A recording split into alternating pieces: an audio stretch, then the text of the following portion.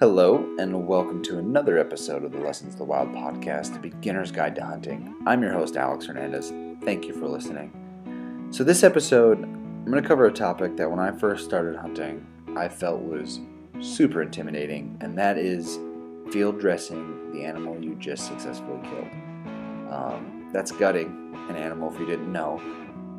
And I was really worried about it when I first started hunting, so I'm going to take the time to kind of go over a bunch of things that I wish I knew before I started to do my research, because I felt like there's a lot of things hunters just assume you understand, and there's a lot of things a lot of hunters don't actually understand, and they just do it. So I'm going to take the time to cover some basic anatomy differences in animals and kind of go over stuff so you can start your research and get a good foot in the door.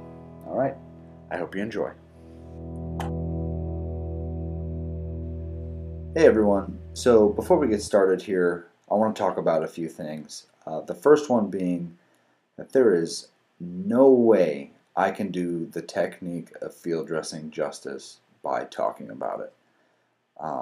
There's just no way to convey the proper way to go about things in the field when you need it most through spoken word. So instead of me talking technique, I'm going to give you a bunch of things that I wish I knew before I ever had to field dress an animal.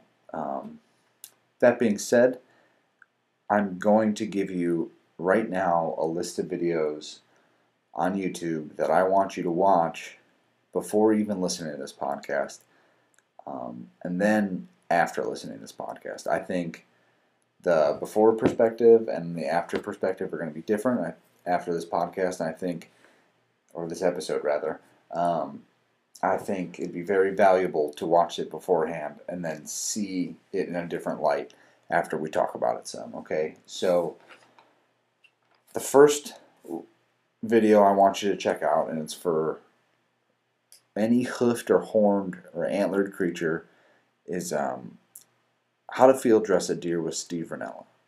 It's by Steve Rinella and the MeatEater Crew, who, if you don't know about, you should know about, and watch the show on Netflix and listen to the podcast. It's great. But it shows a technique that is pertinent to any big game animal. You can do it with any hooved, horned, or antlered animal. It's a great video. Goes into technique. It's really slow. Give you a really good idea about what needs to be done and how to go about it. Okay. Another one I want you to watch for animals with similar structure, but are small game, is How to Skin and Clean a Rabbit with Steve Rinella. So same guy. He does really great videos. And this rabbit technique can be applied to any small game that's a mammal, like a squirrel or any other, rodent of some kind. I don't know what else is out there right now. I'm pretty tired. It's getting late. I want you to watch those two for mammals, and then birds. I have a really good video is How to Field Dress Pheasant and Quail Without Wasting Any Meat, Quick and Easy, by Shawn James. That's SHAWN James. Super great video. He runs through skinning and gutting a pheasant and quail. Super, just high quality video. Highly recommend it. And then, but note that you don't have to skin a bird. You can pluck it, and I think a great example of that is another Steve Rinella video, who apparently I really like. So it's How to Pluck and Clean a Turkey with Steve Rinella, and he skins a turkey, and just a general way to field dress and even prepare a turkey. So highly recommend those videos. If you want to do yourself a huge favor, watch them before you listen to this podcast. Just pause it, go watch them, and then I think it'll be valuable for you. And then after, watch them again so you can really see what I'm talking about and what I take note of, okay? All right. Before we really get into it again, I want to tell you I'm going to be making some assumptions, okay? And I'm going to give you a disclaimer of what those assumptions are.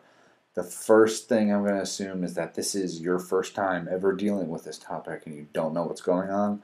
So I'm going to kind of speak about it in a very fundamental and basic manner. So if you've done this before and are just kind of listening to the podcast because you're a fan, I appreciate it, but this might not be the episode for you. So if you don't want to listen to it, you won't hurt my feelings. But I still think there's going to be a bunch of good information, so you might learn something. Maybe just hit the 2 times the speed to crank through it so it's not too slow for you. Get to the stuff that you don't know quickly. Another assumption I'm going to make is that in the act of field dressing, you need to have this animal killed, and I'm assuming that you as the hunter have killed the animal clean and effectively in the vitals that are meant to be shot and taken care of, whether it be with a gun or a bow and arrow. Because if you don't hit the vitals that I'm assuming you're hitting, and you hit, say, the guts, it can really change what you have to do for field dressing. So I'll kind of touch on that a little in here if I can, which I can. I definitely will be. So I'll just pay attention to that. But for the most part, I'm assuming you're hitting the head, heart, or lungs, depending on which animal you're hunting. Birds usually go for the head. And my last assumption is that the techniques I showed you in those videos are not meant for taxidermy. Okay, I'm here strictly to provide ideas about meat harvest. Antlers are great and trophies are great. I'm all about them. Don't get me wrong. But these techniques aren't meant for taxidermy. So if you happen to think that you might perchance get a trophy animal, you definitely need to look up different techniques to field dressing because it changes things. I think the most effective way is to really just call the taxidermist you'd want to use. It might be bad luck or jinxing it or whatever, but it's better to know it and know how he or she wants it done so you don't mess it up and make their life harder and spend a bunch of money and still have something funky looking. So I think that's something to take good note of. This is really just for the most basic and fundamental concepts of field dressing, okay? Not preserving an animal for memories. And you're just preserving the hide if you didn't know that. You're not wasting any meat. Just note that, okay? All right, now that we have our little disclaimer discussion done, what is field dressing and why do we do it? So field dressing, also known as gutting, is the act of separating the internal organs from the carcass of the animal harvested immediately after the kill in the field. All right, pretty simple, getting the organs out, putting them aside, okay? So why do we do that? The main reason is to reduce the temperature of the remaining carcass. So why do we want to do that? Because in the act of killing, you're introducing bacteria in an otherwise sterile environment. If you didn't know that, meat and every other aspect of the body besides the GI tract and maybe the conjunctiva of the eyes are bacteria-free. If you get bacteria in those areas, let's just use us as an example, you get an infection or an abscess. Same thing with mammals and same thing with birds. That's why we give antibiotics when they need them in animals and farm animals, and they don't feed them antibiotics if you didn't know that. That used to be a thing. It's not anymore, long gone. But now they just give them when they're sick. Same with us. Okay? So, in the act of killing it, we're introducing this bacteria into a sterile environment, and that bacteria can cause spoilage when it grows. And because a body is the ideal temperature for cells to live and grow, bacteria can flourish, okay? So by reducing the temperature, we're slowing bacterial growth and thus slowing spoilage. Okay, also, field dressing itself will introduce bacteria because everything external on the hide has bacteria covering. It's like our skin. The hide is their skin, and it's meant to protect the internal body from contamination and infection. So by cutting into that, we are introducing bacteria. And in the meat industry, most contamination comes from poor slaughter technique, and that includes dressing the animal and skinning it, because a lot of animals like to roll around in their own poop, and you get E. coli that way. So be careful, all right? Clean everything and cook everything. Note that meat is sterile on the inside. once you get it out. So when you cut into something is when you're introducing bacteria. I'll get into this later in a different podcast, but I just want you to know it now so it's in the back of your head. But grinding meat, you're introducing bacteria throughout it. It's more important that you cook that all the way through than it is a steak, let's say. But there are other things like parasites and stuff that can get you sick still. So follow your cooking temperature recommendations, okay? Okay, so active killing and field dressing can introduce this bacteria. Now, so why is it important that we separate the internal organs? Well, like I said earlier, the GI tract of an animal, that is mouth to butt, the butthole, on any animal, is the only part of the body that is exposed to the external environment. So the food of whatever the animal or we, for example, eat is full of bacteria, and our gut is thus full of it as well. If you've ever heard that babies are born without any gut bacteria so their poop doesn't stink, it's true.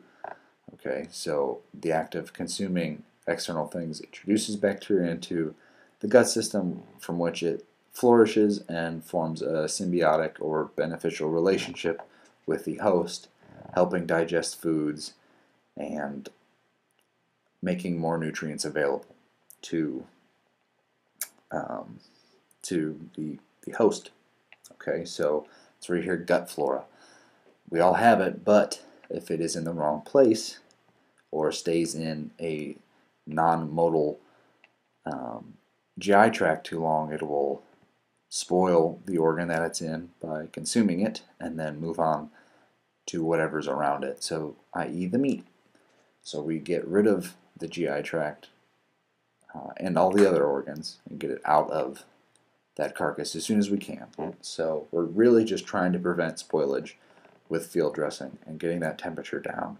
Now, there are a lot of other organs in there. Our second priority is usually the bladder and the urethra to get urine out of there, but urine is also sterile, so it's not really nearly as big a deal if you accidentally puncture it. But it does, well, no, I shouldn't say sterile because it can carry viruses, but yeah, it's not nearly as scary, okay, as far as meat spoilage goes. But there are a bunch of other organs, and people, depending on the culture that you're in, or if you're just in whatever mood, like to eat a bunch of different organs, including heart, liver, thyroid, which is sweetbread, if you've heard of those, small intestine, which you have to clean real well because that's full of poopy. Stomach, which is tripe, if you didn't know that. It's cow stomach, or any ruminant animal stomach, really. But that's just notes to know. Again, we'll get into a meat processing podcast episode at a later date, but just things to know. But so you can focus, field dressing is still separating those organs from there, but our priorities are the GI tract and the bladder and urethra. Getting those out of there to prevent bacterial spoilage. Now, the anatomy of the GI tract and the organs kind of depend on the animal. Okay, it varies really from species to species in minute ways. As far as, let's say, mammals, they're pretty much the same, but in minute ways they're all different. And birds are very different from mammals, but within themselves have little differences as well. But the basic concept of field dressing isn't affected by them, for the most part, by these things. The technique will be as far as birds and mammals, but mammals and birds have their own unique technique that usually is unaffected by differences in anatomy, okay? So let's talk about anatomy. Like I said, anatomy differs between mammals and birds pretty severely, but the basic concepts are in general still the same. So both have an outer layer of skin covered in either fur or plumage, also known as feathers, and the skin surrounds fat, muscle, nerves, blood vessels, the body cavity, the organs in the body, the brain, eyes, lungs, I said bones, liver, pancreas. And the differences really lie in the GI tract, like we talked about, the number of body cavities, and the reproductive organs. So let's start with the simple one, and that's body cavities. Now, what is a body cavity? A body cavity is just where organs are contained, right? So in mammals, there's two. There's the chest cavity and the abdominal cavity. So, and they're separated by the diaphragm. So from our ribs have our lungs and heart and esophagus, and at the base of our ribs, at the very bottom, is a muscle that helps us breathe called the diaphragm. And we're a mammal, and so are deer, and so are moose, and elk, and antelope, and etc., squirrel, rabbit, anything that gives live birth, right? And that muscle helps us breathe, but it also separates that area, the pluck in animals in the industry it's called, from the abdominal cavity, which houses stomach, liver, pancreas, large intestine, small intestine, bladder, kidneys, fallopian tubes of the female. Okay. Whereas in birds, there's just one. It's just one big thing. Okay. There's no separation from church and state. It's all one big cavity. Okay. Which makes field dressing different, because the body cavity kind of affects the way you go about things, which you have seen in the videos if you stopped and watched. Birds, they kind of just stick their hand up in there and pull it all out, where mammals, they kind of have to open up the abdominal cavity and kind of reach up into the rib cage to get the others out, etc., etc. Okay, now let's talk reproductive organs. Mammals obviously have penises and vaginas. If you didn't know that, I hate to give you the birds and the bees talk, kids. Ask mommy and daddy, go to health class, do what you gotta do. But birds, they tend to only have what's called the cloaca. And I'll talk more about that in a minute, because the cloaca is kind of the end-all, be-all of a bird's system. It houses fecal excretion, it houses urine excretion, and also has it produces sperm and the eggs. I'm going to say ovarium. I don't think that's right. I'm tired. It's like midnight, maybe 1 o'clock. I've been struggling getting this podcast going and organized properly, but I think I finally got it for you guys. So that's something to note. And when you're field dressing mammals, you have to be careful severing around a penis and a vagina. They're different. It's subtle differences in field dressing, but it's something to pay attention to. And I'm sure you've seen that if you watch the videos in the Steve Rinella field dressing a deer. He cuts around the penis and leaves the testicles intact on the carcass, which is something you should also note, that state laws require proof of sex on some animals, so pay attention to your state laws, of course, as always. And another example, if you watch the same video, he also cuts around the anus. Now, on a deer, right under the anus, if it was a female, would be the vagina, and you would do the same thing. So that's something to note there. But on birds, the cloaca is just a little hole under the tail, and it does everything. Okay, now there are exceptions. I think ducks might have a penis, but for the most part, there's one hole, and that's kind of where you're going to go from as far as gutting it goes. Okay, and you'll see that in the Sean James video and the other Steve Rinella turkey video. Okay, so that's something to know. Now, the really big difference comes, well, not really. It's not really a huge difference, but for the concepts of the GI tract are the same in birds and mammals, but are different. And I think the best way to talk about the entire anatomy of both creatures that kind of follow the path from mouth to cloaca or anus. So let's do that. Okay, I'm going to start with mammals because I'm going to use us as an example, but it applies to everything. Okay, so from us, we start with our mouth. In our mouth, we have our teeth, tongue, everything. Okay, and you go down our throat, which is your esophagus, and our esophagus goes down our neck into our chest cavity. Okay, that's where our ribs are, right? So you enter the rib cage. We have collarbones. Most four-legged creatures do not. That's something to note. That's different. So goes through the chest cavity, goes all the way down. In us, it's from head to toe. In four-legged creatures, head to butt. It's following that path. And it goes all the way through the diaphragm. Okay, there's a little hole in the diaphragm that the esophagus will pass through. It doesn't affect the diaphragm, that's just how it's formed, okay? And in the chest cavity, there's the heart and the lungs are stuck to the sides of the rib cage, which if you've killed this animal, ideally you've hit in the rib cage, and depending on the round, they're usually not existent because all the energy explodes them essentially, and that's how an animal dies. And the heart may or may not be there as well, depending on the round you've shot and if you hit it in the heart. But if the heart's intact, very delicious piece of meat. Highly recommend it. So save it. Okay, so it goes through the chest cavity, past the heart and the lungs, through the diaphragm, and this is where it meets the stomach.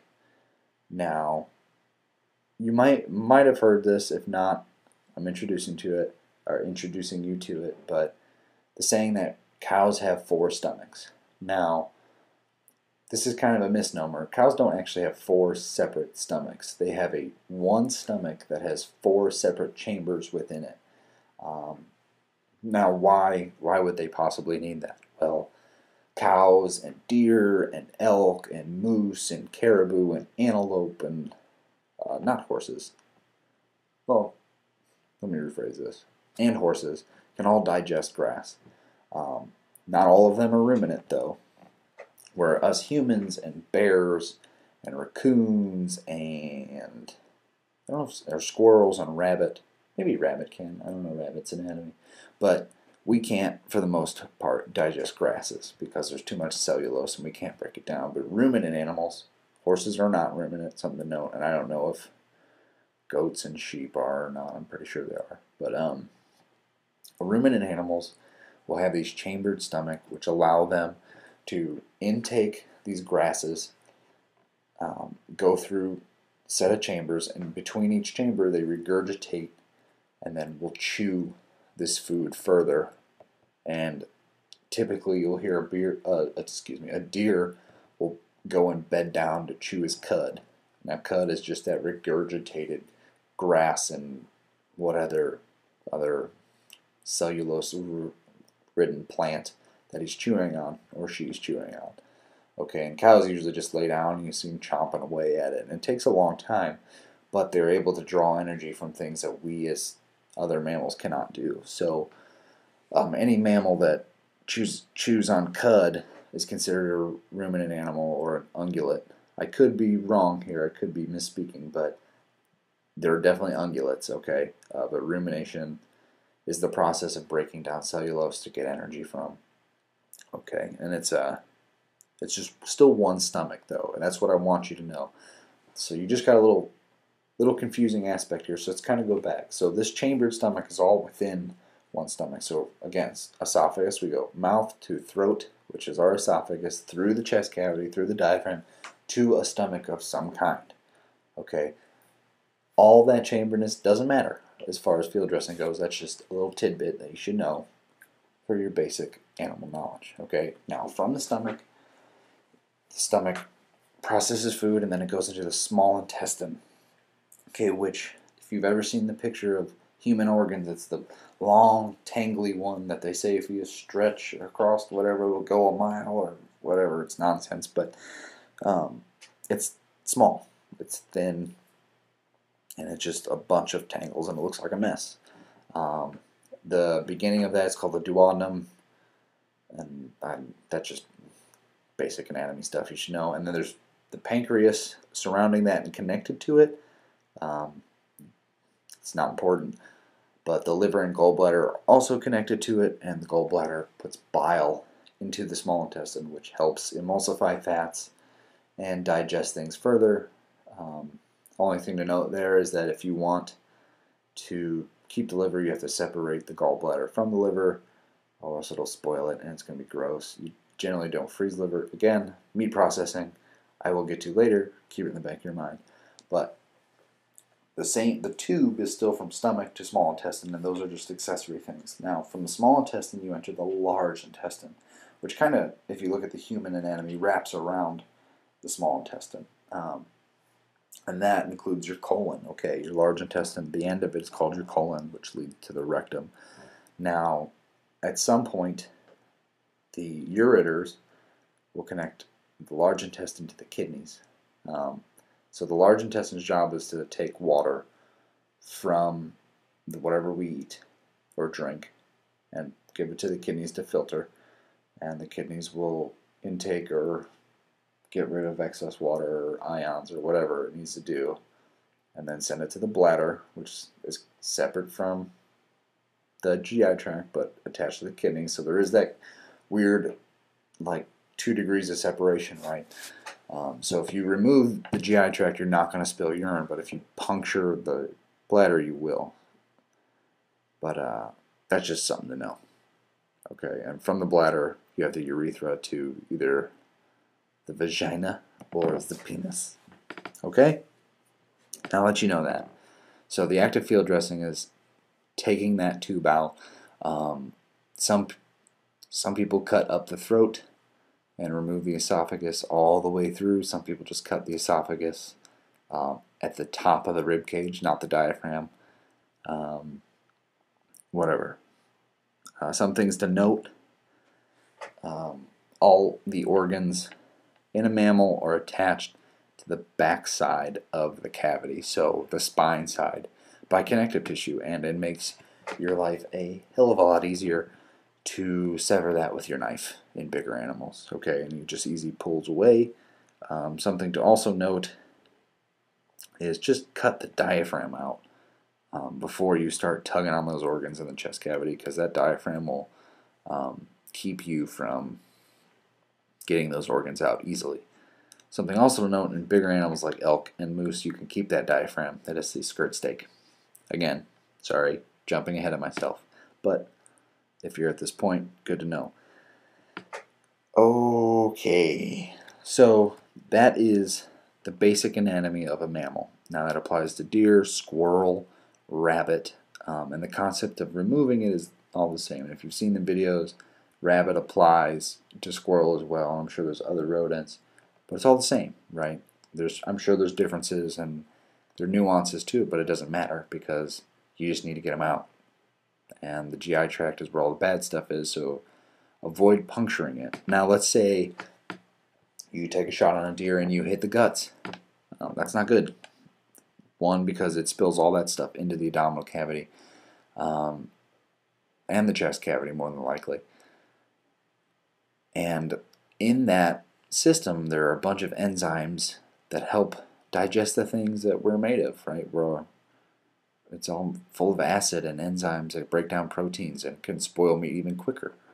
So if that happens, one, that animal's going to be stressed out, and that affects meat taste. Again, getting ahead of myself, but you have a higher chance of spoilage. So if it's a hotter temperature, you need to be quick.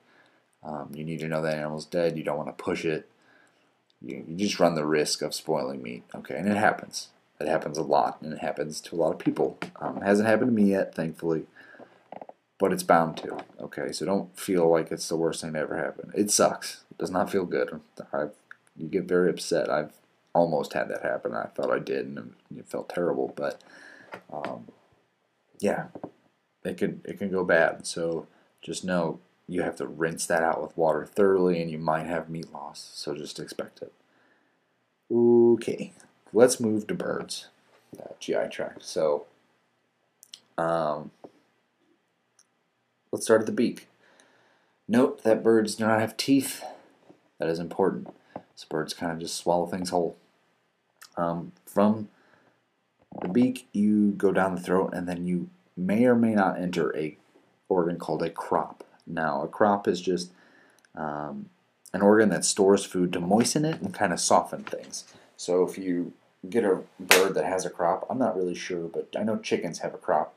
Um, let's say they have corn and it'll be nice and mushy and gross looking if you open that up. But it's a good way to see what the birds have been eating because it's still intact. It hasn't really been digested. It's just moistened. So a lot of people like to open the crop and see what's in there and see what they're eating, kind of get an idea of what's going on with that animal and its habits.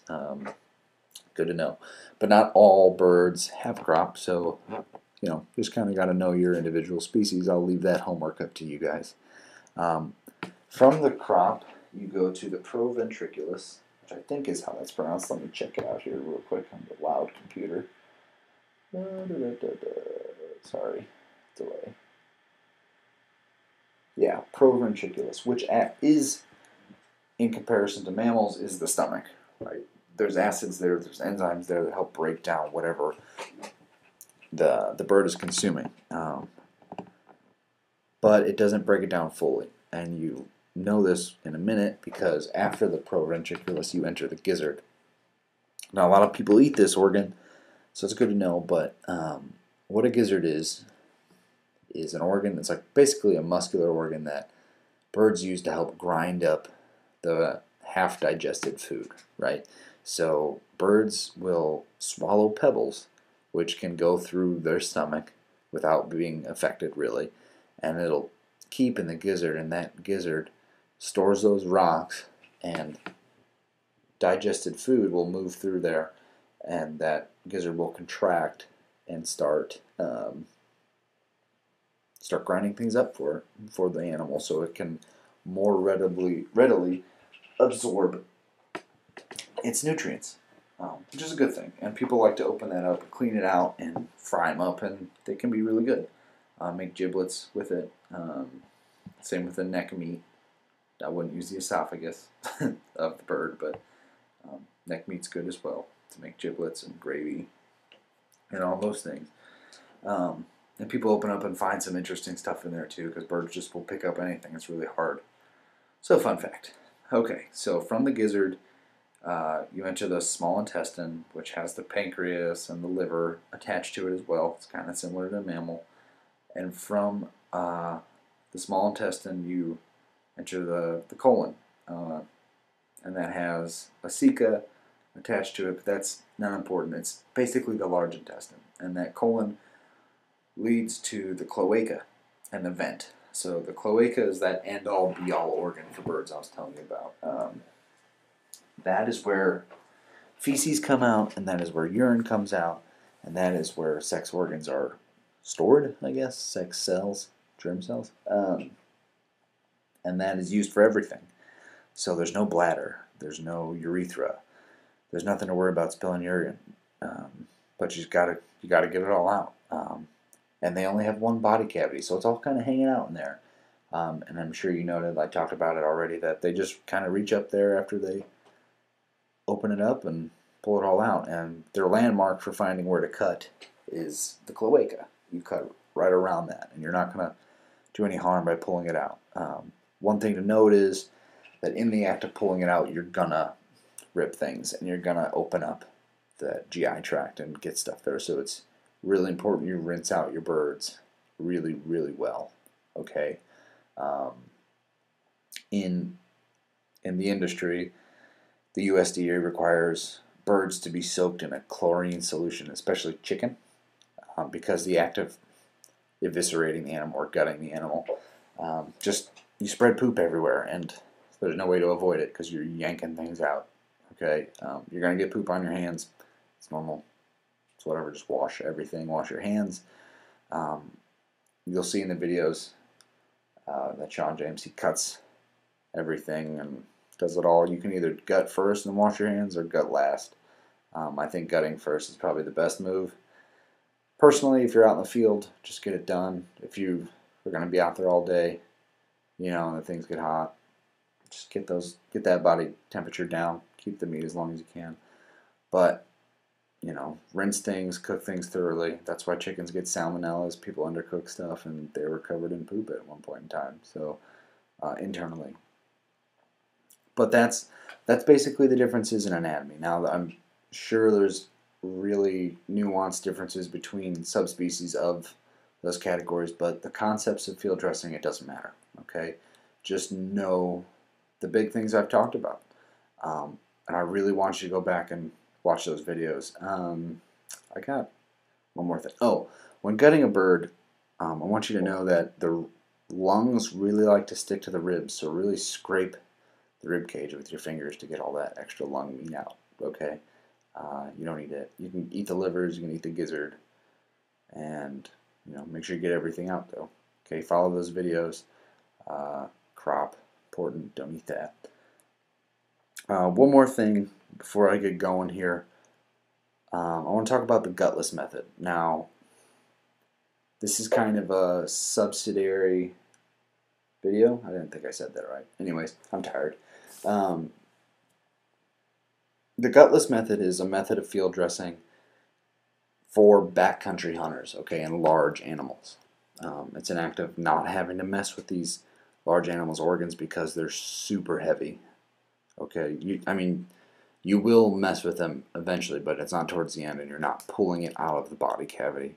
You're essentially separating all the meat from the body cavities without opening them up until the very end, so you're not yanking 50-pound organs out full of gunk that you're going to be tugging on and piercing and tearing more than likely. So I have a video here that I didn't want you to watch beforehand because I think it's really complicated, but if you're going to be elk hunting in the backcountry or moose hunting or whatever backcountry hunting where you have to pack out meat on your back for long distances, this is the way to do it. And I want you to look up Elk 101 COM's video.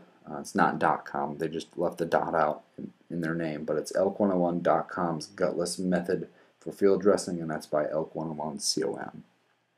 That's gutless method, and it's just a manner of field dressing without messing with the guts until the end of the process, where it's vice versa. Now, I want you to know, in Steve Rinella's video on gutting a deer, you can do that with any animal, period. But the gutless method is a way of doing it in a much more efficient manner in the backcountry, okay? So I didn't want you to have that in your head until the very end. So please go back and watch those videos I said. I think you'll have a new perspective on things and kind of see the differences. It's hard for me to kind of see what I think you would need to know just because I've just had this knowledge for a while. So if there's anything you don't understand or anything you want clarification on or anything I can help you with, please shoot me an email at lessonsofthewild@gmail.com or hit me up on Instagram, lessons_of_the_wild. DM me, I'll get back to you. Facebook, I've had a couple fans message me on Facebook. I love it. I'm here to help you guys. I want communication. I'll answer you as soon as I can. You can ask my wife. I'm on my phone all the time, messing with social media, which I shouldn't be, but this is what I want to do. I want to help you guys. So I'll get back to you quickly, and if I think a question is good enough to be on the podcast, I'll shoot on the podcast as well, but not without answering you as quickly as I can, okay? Hell, if you really don't understand what I'm saying, I'll give you a call, I'll FaceTime you. That probably won't hold if I get a bunch of followers, but right now I can do that. So please hit me up if you have any questions at all. If you guys would do me a favor, I'm really trying to grow this following. I've had a lot of good feedback. If you want to send me feedback, even if it's I think you're an idiot and you shouldn't be doing this, I'd love to hear it. Share it with your friends, share it with your family, share it with anybody you think would be remotely interested in hunting. My goal is to make hunting more accessible to everyone. So if you want to be a good fan, good friend to me, I'd really appreciate it, okay? Alright everyone, have a good evening. Thank you for listening.